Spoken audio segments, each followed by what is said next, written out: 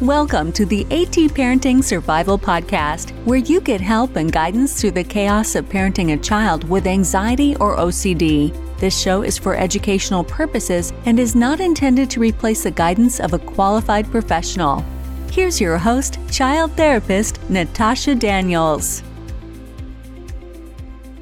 Well, hello there, and welcome to another episode of the AT Parenting Survival Podcast. Today, I want to talk to you about a topic that's actually come up during my free series that was going on all last week and the week before.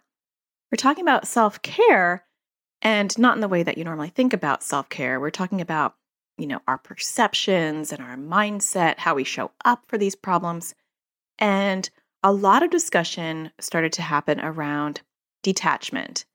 And I like to say lovingly detach from our children's anxiety or OCD. A lot of people had questions about, how do you do this? So I had told them, you know what? I actually thought I had an episode already on this, and I didn't, or I missed it, or I might have talked about it in a different topic, and that's why I thought I talked about it. But I feel like this would be a really good episode for everyone out there raising a child with anxiety or OCD to explore, why do we detach? Because that sounds like a bad word, right? Detach. So I want to talk about why it's helpful. I want to talk about what detachment isn't. And then I want to talk about how do you lovingly detach. So it's a three-parter for today, and I hope that you find it helpful.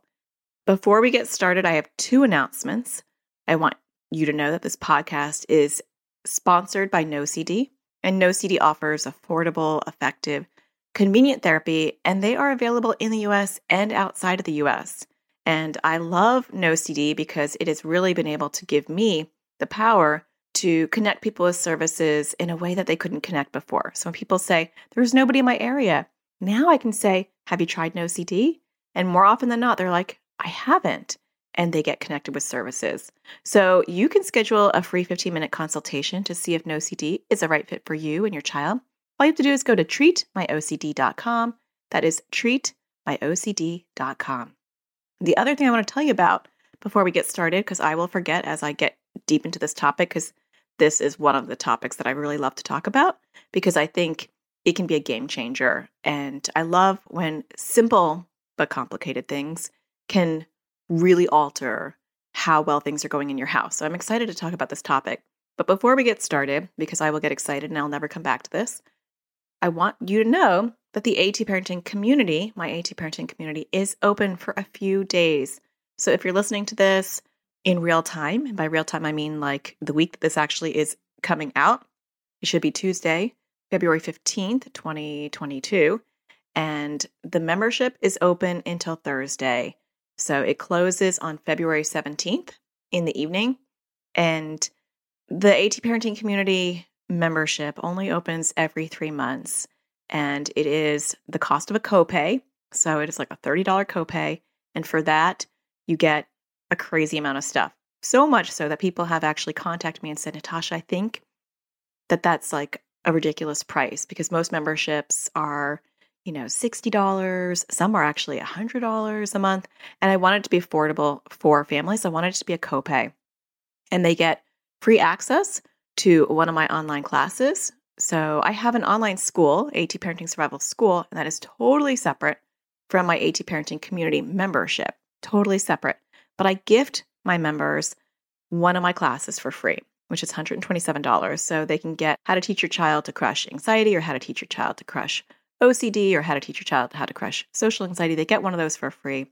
They also get about, 3 or 4 other classes for free while they're a member. That's just a bonus. The real cool thing is, in my opinion, our Zoom support group calls once a month. The kids get a Zoom support group call once a month. And I come in and I teach live on a topic that they vote for every single week. So I actually get to know you. And people get to contact me. They get to go into the member-only website in the forums, and they get to ask me questions directly. So it's like having a friend who also happens to be a therapist on tap, which is pretty crazy and totally worth one copay.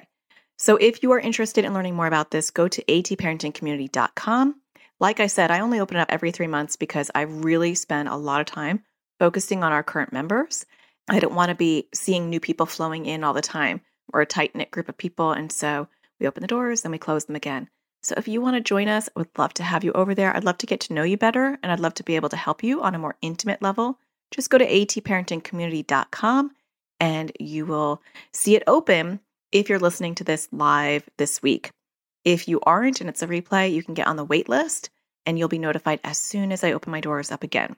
Okay, let's dive into this whole lovingly detached aspect of the life that we are living. So let's talk about why it's important to detach. I want to start with that because for some of you, and not all of you, but for some of you, I have to sell you on this idea of why attachment and detachment is an important thing, because it can sound, especially with all this attachment parenting and this positive parenting, it can sound like the antithesis of that. It can sound like a complete opposite approach to what is very in vogue right now. And that is not the case. So I'm going to talk about this. So let's get into why lovingly detaching is an important thing. And I keep saying lovingly because I don't want you to see detaching as a negative thing. So the first thing is when we're raising a child with anxiety or OCD, and I really honestly think this could be relevant for anyone, but especially for us, we don't want to jump into a pool where our child is drowning and try to get them to the side, right? If we were a lifeguard, would we do that? We jump into the water? No, a lifeguard is trained that they're going to stay solidly on ground where they're anchored, where they're grounded, and they're going to throw something, a skill, a tool, a life preserver to the child and then get them to go onto solid ground. That's our job, right? So you cannot help your child if you are not an anchor yourself. That's just a fact. I wish it wasn't sometimes because I'm not always an anchor. You're probably not always an anchor, but we have to be, or we have to at least have an intention to try to be an anchor or a rock in order to help our kids with anxiety or OCD. That's when we're going to be the most helpful, is when we are the anchor. I'm not saying it's easy. We're going to talk about how to be an anchor, and you're never going to be 100% the anchor all the time, but that is the goal. Okay. The next one, I have a couple of metaphors or analogies, so just bear with me on this, but you are your child's coach. And if you've taken any of my free series, or if you're in the AT parenting community, you have heard me say this before, that your child is in the driver's seat and that you are in the passenger seat. Regardless of whether you want that or not, that's just a fact. There's only so much you get to control of your child. Your child has to put their foot on the gas or the brake. They have to steer or they have to not steer. That's their choice. And we don't get to scoop over and grab the wheel. And another analogy for this is if you were a coach, you can't go in there and start playing the game with the kids, right? Because if you did that, you would have no perspective. You're in the middle of the game. So if a football coach just went in and started doing the plays, they wouldn't have the perspective of where people are supposed to move and how they're supposed to move and to coach them from the sidelines. That is our job. And regardless of whether you are on board with that being your job or not, that is the only effective job that you have. It just is a fact. And I've learned that with my own 3 kids with anxiety and OCD, that regardless of whether I want them to do the things that I know will help them, because I have all this clinical expertise, if they don't want to do it, it doesn't matter. The buck stops there because I am only one small component of their journey. And so that's my role. And that's why my expertise and my knowledge of being an anxiety and OCD child therapist doesn't take me too far. I can catch up parents to my level of knowledge pretty easily because it's not rocket science. People could take a couple of my courses or they can join the AT parenting community and they're caught up to me. You know, they really are, because it's pretty simple. The hard part is the daily grind of it. The hard part is knowing the things your kids need to do and seeing them not doing it and not having the power to really change that. And sometimes I think parents beat themselves up and say, maybe I'm doing something wrong. Maybe if I approach it this way or that way.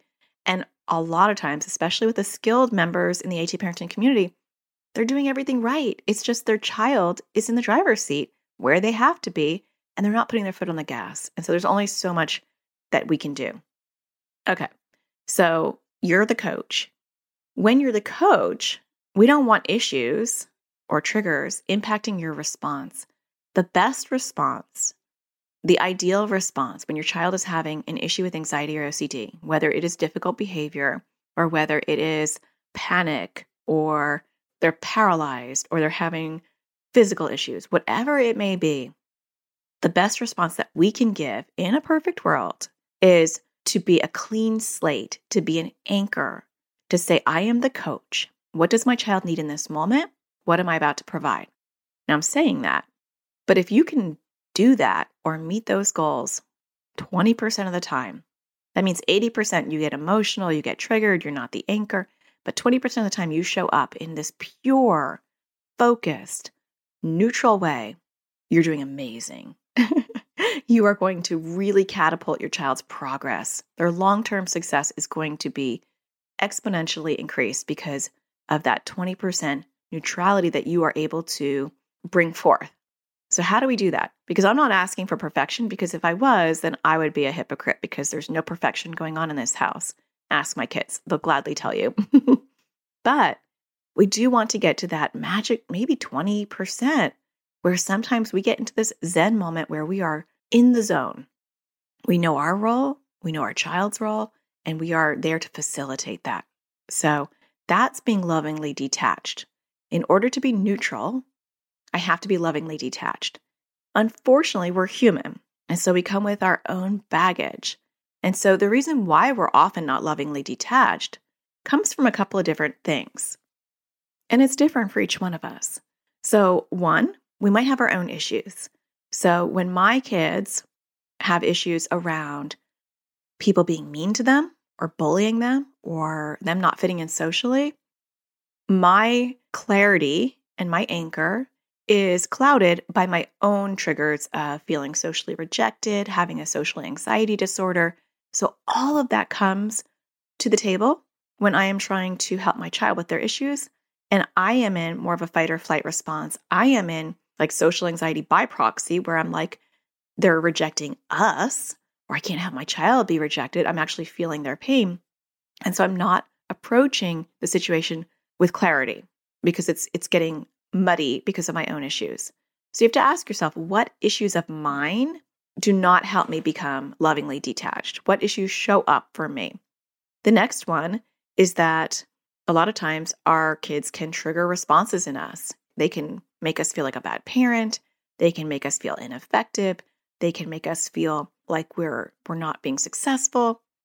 And so that's an important thing too. Whatever those things are, those are like your emotional and mental health triggers. It might be that you're worried that they're going to turn into your brother or your father or your sister or your friend that, didn't do well and didn't function in life, right? And so those are all triggers, the triggers that come from your child's behaviors, but they're not your child's behaviors. Another thing that can actually happen, though, is that you're triggered by your child because of what they used to be like. So maybe they're making a sound or they're having a fear that brings you way back to when they first started struggling, and you're thinking, oh my gosh, I don't want to wind up in the hospital again, or I don't want to wind up in inpatient or in therapy once a week or in therapy every other week. Whatever it is for you, it will be different for each one of you. But our kids can actually trigger kind of a PTSD response where we're nervous that it's going to get bad again. Some other barriers to being able to detach is that you might be an empath. Our sensitive kids are often huge empaths. They soak up everybody's energy. They soak up emotions. There are some amazing silver linings to that. People who are highly empathic are caring, nurturing, wonderful, incredible people that we need in this society, right? Especially now. We need kind, generous, warm people. The downfall of that is when it's not contained or when a person doesn't know how to control that, they feel everybody's pain. And so a lot of our kids, part of their anxiety is that they're wide open emotionally and sensorily. Sensorily, I just made that word up. Their senses are wide open. Their emotions are wide open. They're like a huge wound out there for the salt to pick up. And we don't want to be like that. And so the apple doesn't fall far from the genetic tree. And so a lot of times you as a mom or a dad are like that too. And so you're physically feeling your child's pain. And I've heard parents say, and even in our my free series this past week, a parent said, I physically feel his pain. And I thought that was really poignant, that it's not even an emotional thing. Like when he is in pain, I feel it in my body, and that happens. And so that can also make you not want to detach because you want to get rid of that pain as quickly as possible. The good news is when you learn how to detach, and it does take a lot of time to fine tune this muscle, you don't feel that physical pain at the level that you do when you don't work on it. Okay, the final thing I just want to mention so that we can get into the other aspects of this episode are when we lovingly detach, we are actually doing a couple things for our child. So we are saying to them, you've got this. I don't have to get emotional about this. I don't have to rescue you. I don't have to make you happy every moment because I, as a rock, as an anchor, know that you've got this. And so it oozes confidence in our child, even if they don't have confidence in themselves. And there is a thing called mirror neurons that actually mirror other people's emotions and reactions, which I think is really fascinating. And so if I'm believing in my child and I am lovingly detaching, my mirror neurons are shooting off and saying, calm, calm, calm. And that's contagious. That's physiologically contagious. When I worked in a locked treatment center, it was not a fun job. It made my eyes twitch. I think I've talked about this before. These were kids who were they weren't duly adjudicated. That was a group home. I worked in several places, but these were kids who often were in the foster care system, and they had a really rough life, and they had mental health issues. And so they were in this locked facility because partly they were too aggressive to be anywhere else, and they had mental health issues that were making them aggressive. And so it was a very scary place to work because these were boys and they could get very violent very fast.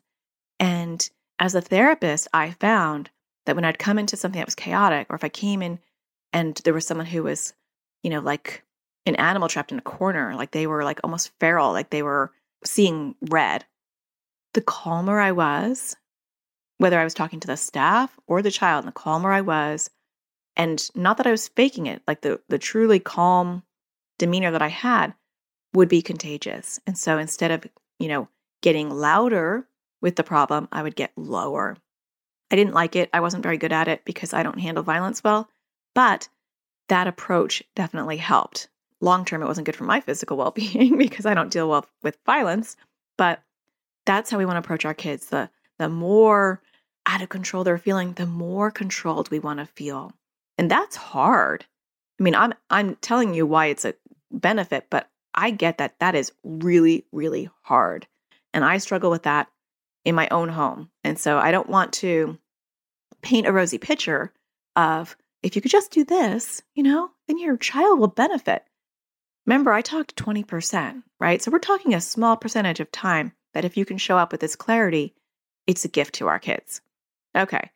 The last point is that it fosters independence. And so if I'm not lovingly detached, I'm going to swoop in for whatever reason, maybe because I want to grab the steering wheel. Maybe it's because I want to jump into the water with them. Maybe it's because they've just triggered one of my own issues, whether it's I'm afraid they're going to get really not well again, or it's actually triggering one of my mental health issues. Maybe I'm physically feeling discomfort, whatever it is. I'm going to want to jump in if I'm not detached, and I'm going to want to fix it. And I'm going to want to fix it in every way that I can, quick and efficiently, which often means accommodating. So if my child doesn't want to go somewhere and they're having a meltdown and I'm triggered and I'm not detached, then maybe I'm going to be like, just don't go. It's fine. Or maybe they want me to complete an OCD loop, or maybe they want me to complete a compulsion with them. And because I'm not detached, I'm going to be like, just here's your answer. Yes, it's fine to eat. Or no, you're not a bad person. Whatever it is, yes, I'll go wash my hands for you and make food because that's what you need. No, I'm not saying that you can't do any of those things because accommodations are pulled back systematically one step at a time. So you might be doing some of those things, but you're doing them with intention. You have a plan. You're saying, these are the accommodations I'm not doing, and these are the accommodations that I am still doing. It's a process. But when we're not detached, there's no process. We're operating from emotion, There's no order or intention in any of your parenting. And when we're parenting a child with anxiety or OCD, there has to be some order. They're not going to be ordered. There's not going to be intention with them. They're going to be the chaos. And you are supposed to be the anchor. And you're going to have to come back to that because you're going to get off center. You're going to lose your focus. You're going to lose your core, and you're going to have to come back to it. So it's like balancing. You're going to fall to the left, come back to core. You're going to fall to the right, come back to core. What's my intention? What am I working on? What's my goal? What triggers are happening to me? And we're going to talk about this in a minute as far as how to detach.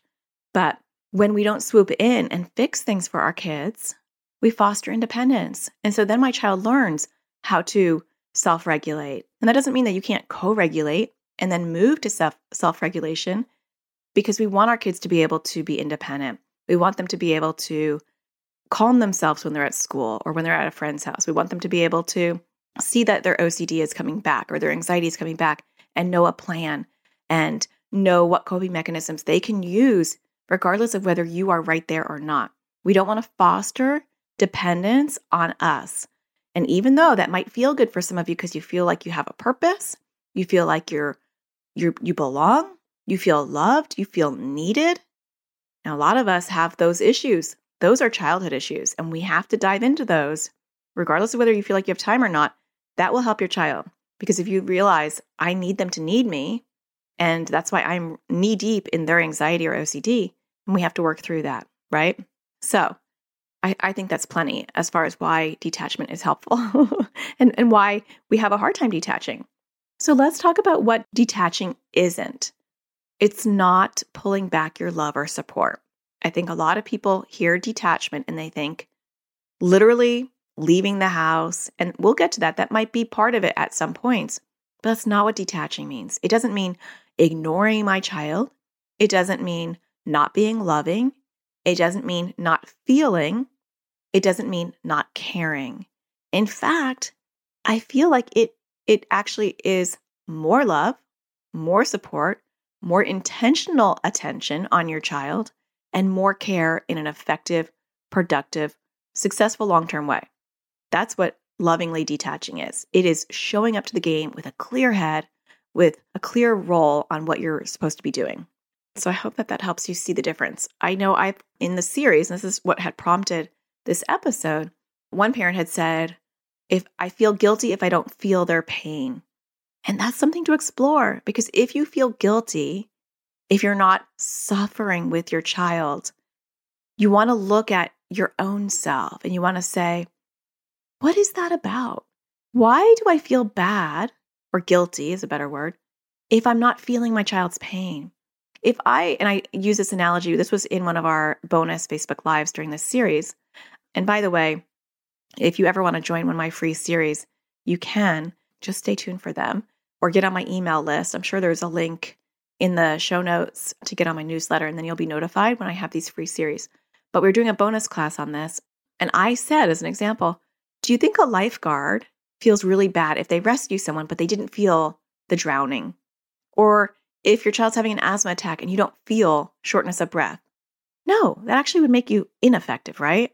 And so we don't want to feel our child's pain. In fact, it is like, can you imagine a doctor operating and they're feeling the cuts that they're making as they're doing surgery on you? That would be very, very ineffective, right? We don't want to feel our child's pain. That doesn't mean that we don't love them or care about them. But in fact, if you're an empath or if you feel big emotions, that happens anyway. And for some of us, it doesn't happen. But what you really want to do is not have that pain. I can't think clearly when I am feeling my child's rejection. I can't think clearly and coach them when I am afraid with them. And that's not going to help my role, which is to be the anchor and to be the coach. So when you don't feel your child's pain, that doesn't mean you don't love them. It means that you have separated out their pain from your pain so that you can be the anchor to help them. That's good. Okay, let's spend the rest of the time talking about how to lovingly detach, because that's really, you might be like, yeah, Natasha. Okay, I get it. I get why it's good.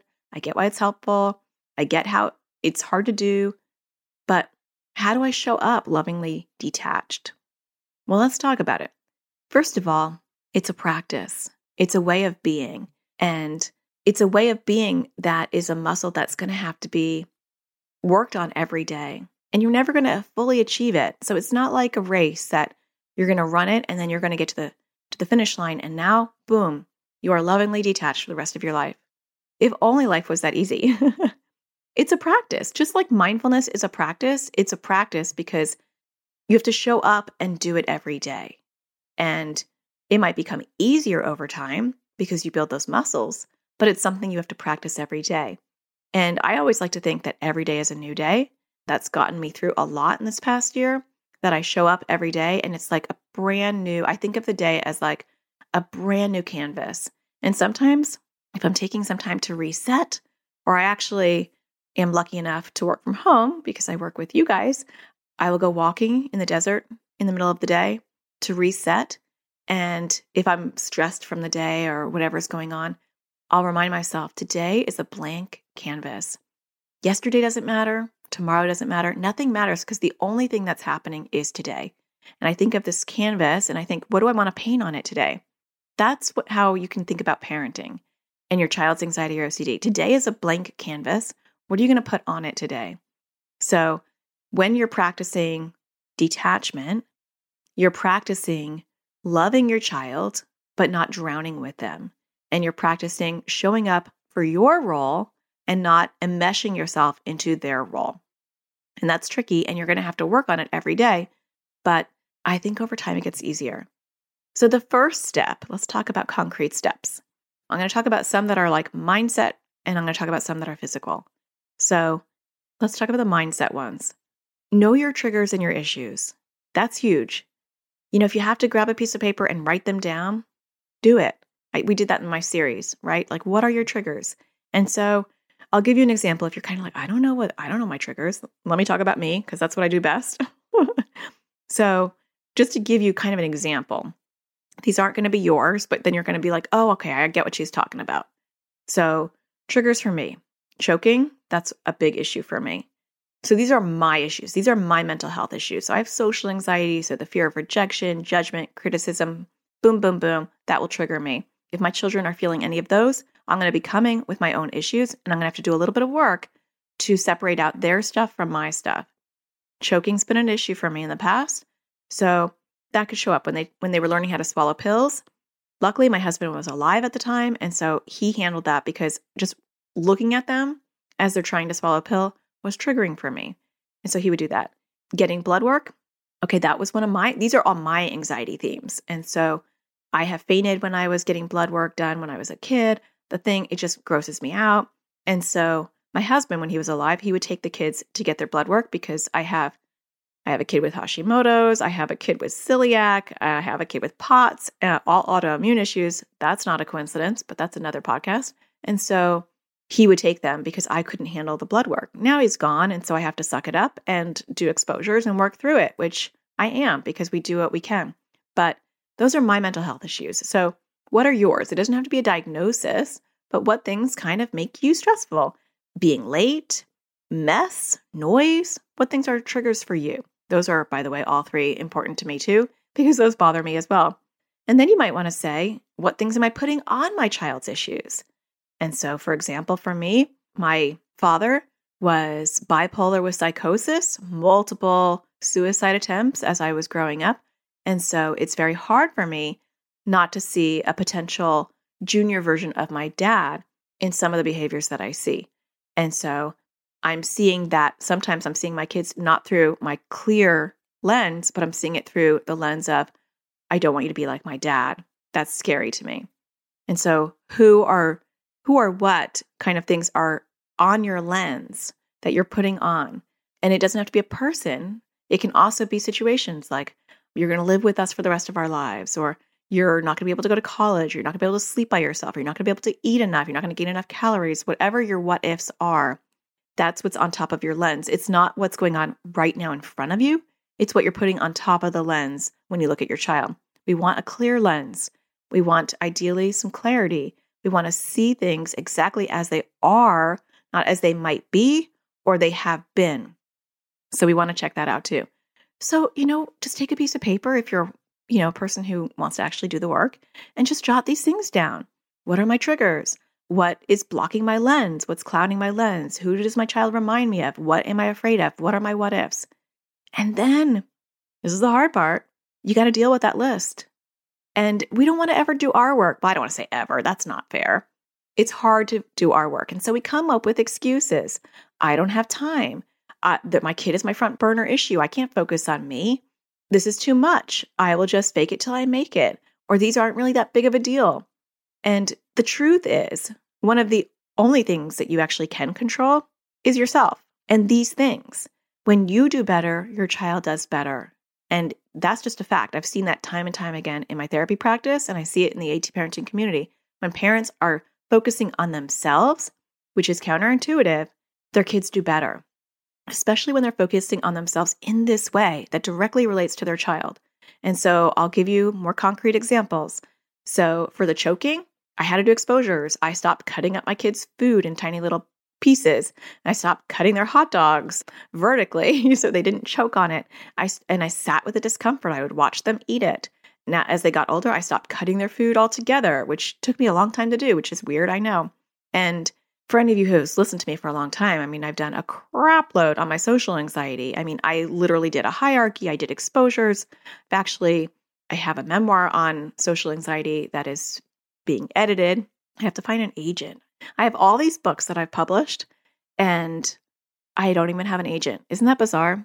I mean, I've just worked directly with the publishers. And one of my books, my Anxiety Sucks book, is self-published, which actually is ironic because that's the one that's doing the best.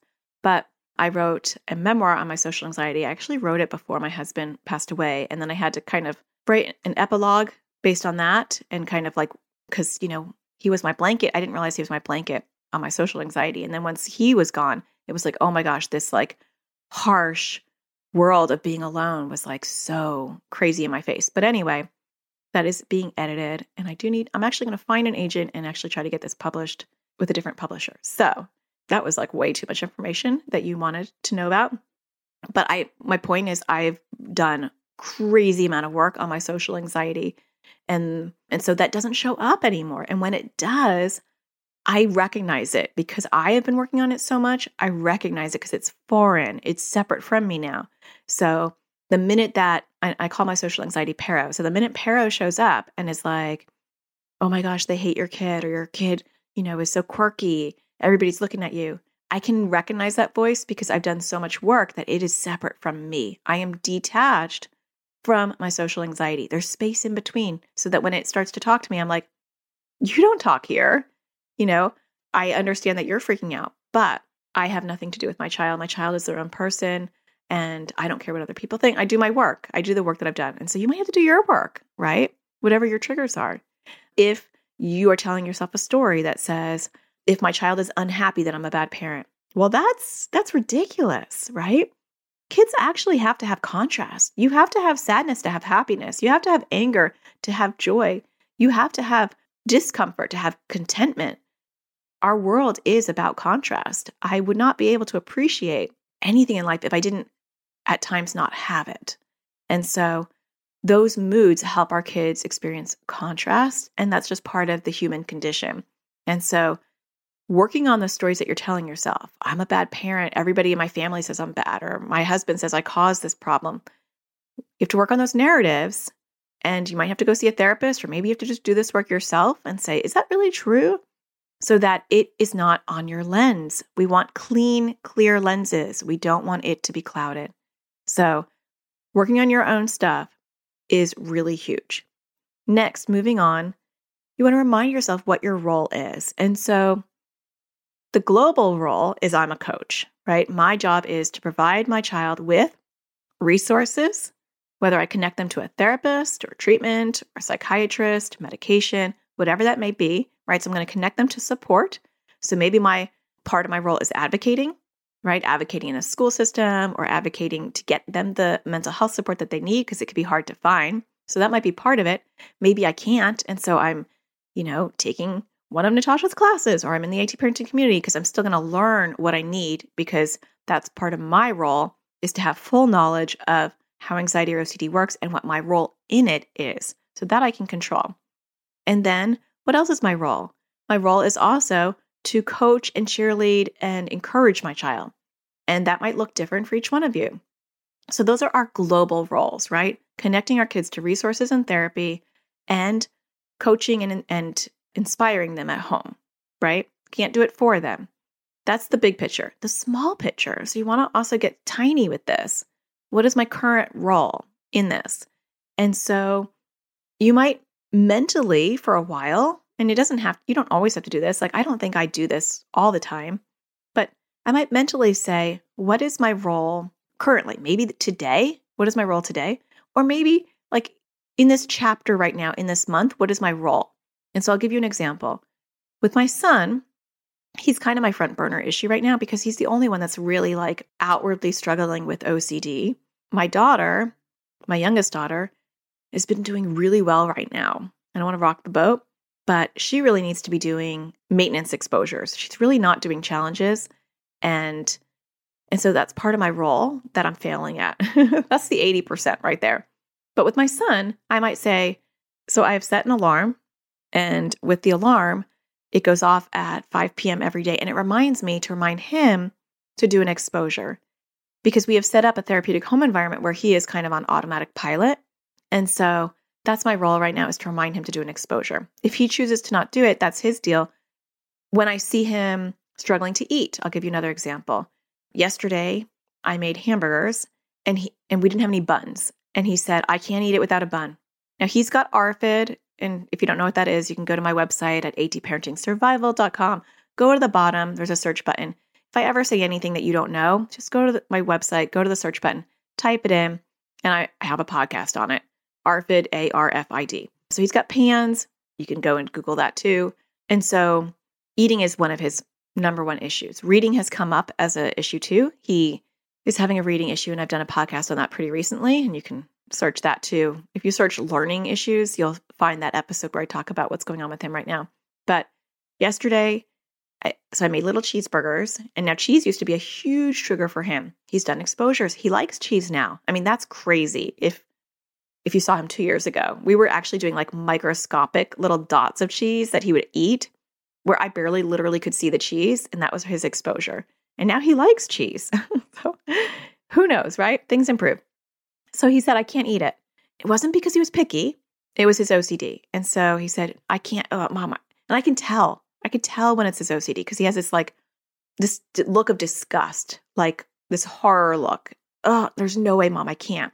And I'll say, the hamburgers are really good. I got this new meat. It's actually really good. You're going to like it. I can't, Mom. I can't even look at it. Well, I know that's his OCD.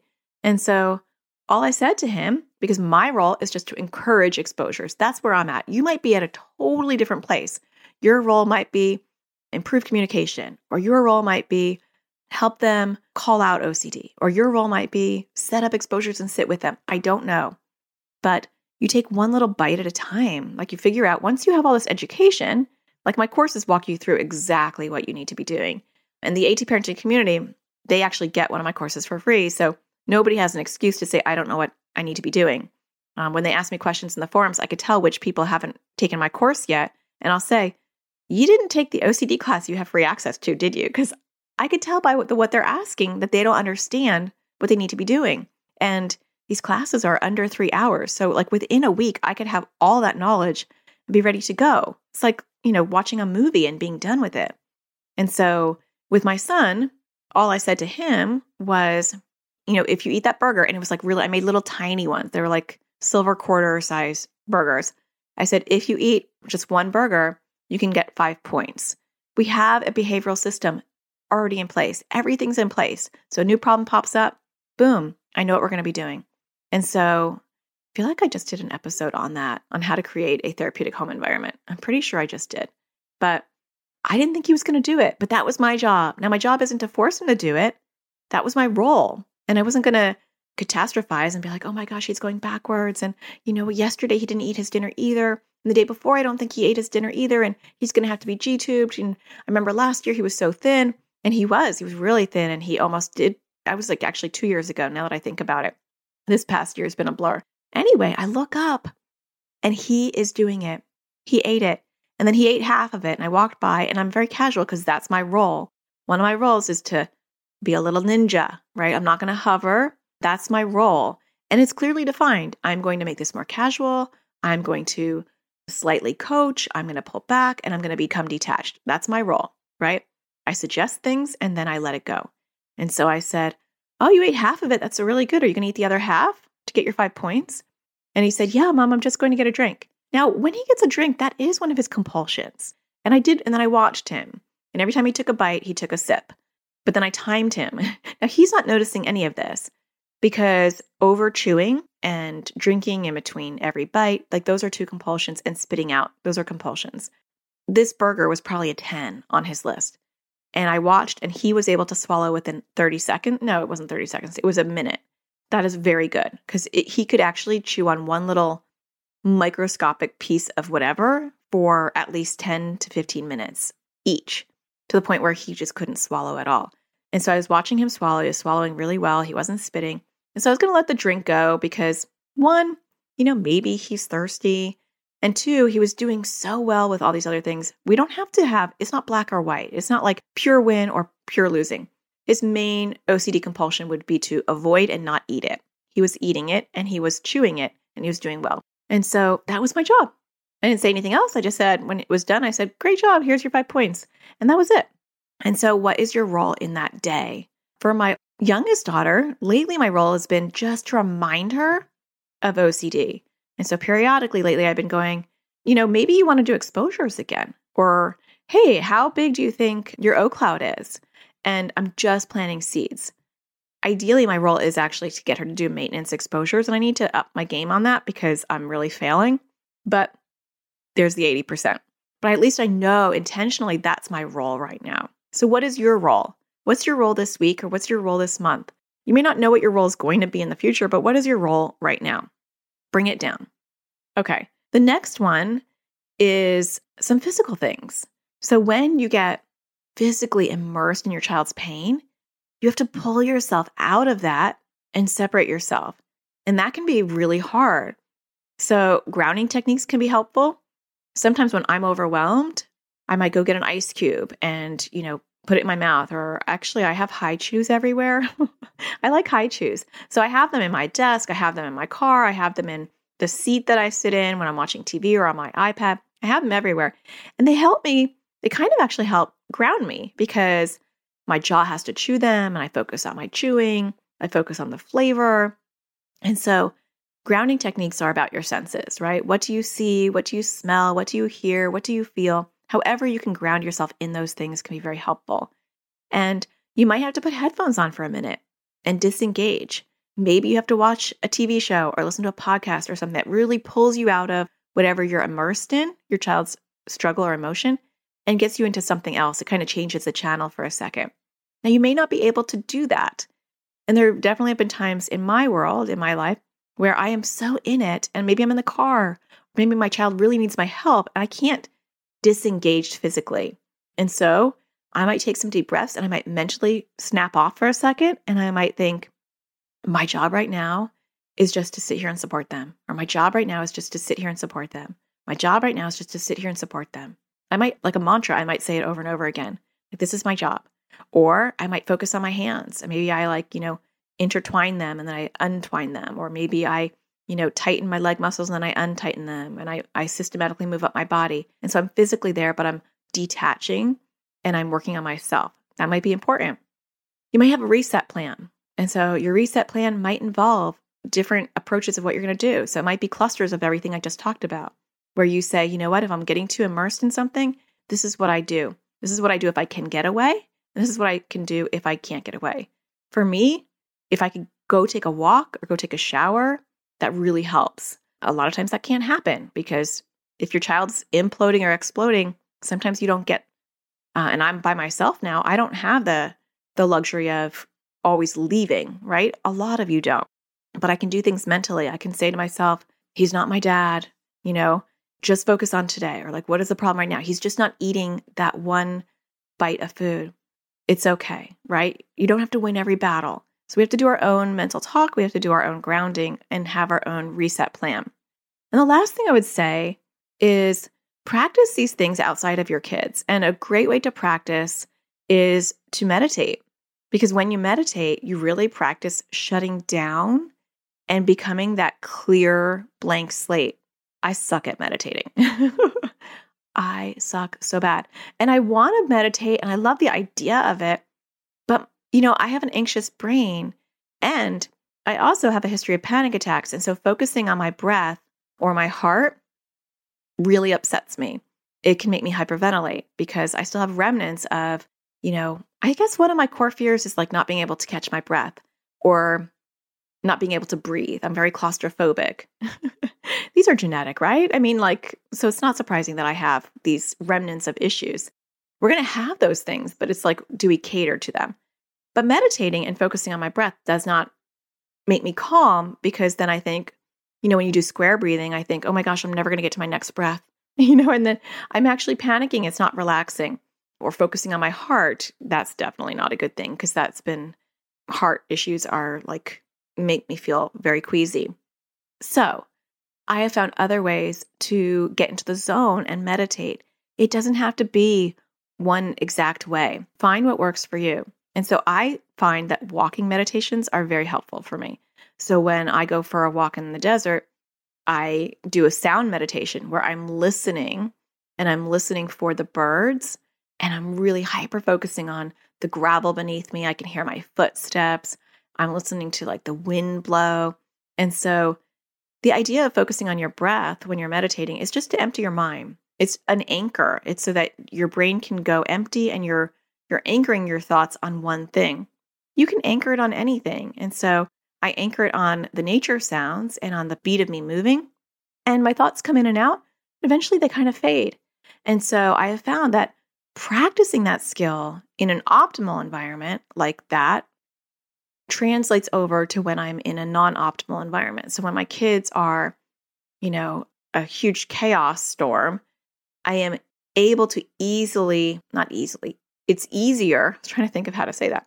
It's easier for me to disconnect and detach while still being lovingly present than it had been in the past because that muscle of emptying and being clean and clear is being practiced. And so I know not everyone has time for meditation or a walk in the desert. I get that that's a privileged opportunity that I have because I'm working from home and I'm my own boss. I don't love that. And thank everybody for that. But you can find your own way of doing that, whether that is practicing it at night before you go to bed. I like binaural beats, where I'm listening to sounds. So I find that sounds are actually very helpful for me. So if I'm even stressed and I'm sitting in the living room and my kids are even the noise bothers me sometimes, I'll put in my AirPods. I'll listen to just some beats. I'm trying to think what it's called. I use Brainwave, which is an app, and they have binaural. Am I pronouncing that correctly? I'm sure somebody will email me and tell me, but don't. That really bothers me. Just let me make my mistakes. It's okay, right? But I use that app. It's called Brainwave app, and I think it's only on iOS or Apple. But I'm sure there's a million of those kind of things out there. It's BINAURAL. And for me, that helps anchor me. And the cool thing about those is they actually they kind of sync up with your brain waves. So on the app, I can pick theta waves or delta waves, or they actually just have words like calm waves, or help you focus waves. And I like that because depending on what I'm doing, I can have those waves in the background in my ears. And that really helps reset me. And it also helps me lovingly detach. So when I'm feeling revved up, I don't have to go anywhere to reset. I can put those AirPods in, put the waves in, those sound waves in. You can put things on top of it like water. Water sounds don't go well with me because I have misophonia. It sounds like I have a lot of problems today. But anyway, water bothers me. It doesn't relax me most of the time. The sound of water. I love water, like being in water, but the sound of water bothers me. But you can just listen to the waves directly, or you can put beach sounds or whatever you want on top of it. But I could still hear my kids. But I'm having this input in my ears, and it's calming my nervous system. And if I really want to, I can, I've got AirPods that I can they're noise canceling, so I can really tune my kids out without physically removing my body. Or I can listen to the sounds and I can hyper focus on the sounds, and it helps remove my attention for a minute and kind of helps reset me. That's what I do find your thing. It doesn't have to be my thing, right? I'm just giving you concrete examples so that you can say, okay, I get what she's saying. Let me think what works for me. I like to go jogging. I'll go for a jog. That wouldn't be my thing, but everyone's got their thing. Maybe you're like, I'll go for a horseback ride. I mean, who knows what you've got access to? Or maybe I'll do some art. That really helps detach me. But be practical and have a couple of different options in your toolbox. One for when you can't really physically get away and one when you can. And practice it when it's not involving your kids so that muscle is strong. I had to get an MRI last week. This is my last little story and then I'll wrap it up. But I had to get an MRI last week for a couple of reasons. My spine has always been a problem. And now that I'm alone, I'm kind of like anxious about growing old and not being mobile. That's an anxiety, I know. So I thought, I'm going to work on my spine. And so I'm in physical therapy and it's mainly proactive. I just can't stand for long periods of time, which is a problem when you're 49. Like you should be able to stand. And then I was like, hear me roar. I got a bike rack this past year and I got an e-bike and I was like, I'm going to go out on these bike paths by myself. And I got one of these really fancy bike racks that like you hit a button, you like kick it with your foot or your knee and then it goes backwards so you can get into your trunk. Well, I did that and I had 2 e-bikes on there. You shouldn't do that. And I was like in my garage with my garage door closed. So there was like no room and it hit me. And it hit me really hard in my shoulder. And that was in November and my shoulder is still hurting. So I thought, okay, I probably should get it checked out because I'm just like not moving my shoulder much. I hit my thumb too on my trash can and that's been since November, but I'm not dealing with that. So I'm falling apart here. Anyway, I went to get an MRI for my spine, my neck, and my shoulder being a separate problem. But so I was in the MRI for an hour because those are 3 different areas and I'm claustrophobic. I am incredibly claustrophobic where it's disordered. And I also have like some sensory overload. And I've had an MRI, but both times I had an MRI, it was an emergency situation where I was like not with it anyway. And so I don't have a memory of it. So I thought I would be fine. And I went in there. It's a closed MRI and I'm in this little, I'm sure a lot of you have gotten MRIs before. And I started to panic. And the guy, he's like, here's a little ball, if you want to squeeze it. And I was like, my heart, I could feel my heart in my throat. I was starting to panic. And I detached the way that I've been trying to practice detachment, not in an unhealthy, like dissociative way, but I went to my happy place, which is at this beach, and I closed my eyes and I said, don't open your eyes so that I don't see how small like airspace I have. And I controlled my breathing. I didn't focus on my breathing because that bothers me, but I just went to like the ocean and I just said, you got this. As long as you don't open your eyes, you're fine. Let's think about what you need to do tomorrow. Let's make a to-do list. And I was able to like completely detach from the actual situation I was in and relax. And finally, I almost fell asleep in there. So I'm ending with this story to show you that detachment in a healthy sort of way, not in a dissociative or uncaring sort of way, can be very, very helpful, not only with your kids, which I've spent this entire hour telling you how helpful it'll be for your kids, but even for yourself. For your own stress, for your own scary moments, for your own fears, that reset and being in the now and detaching is so helpful.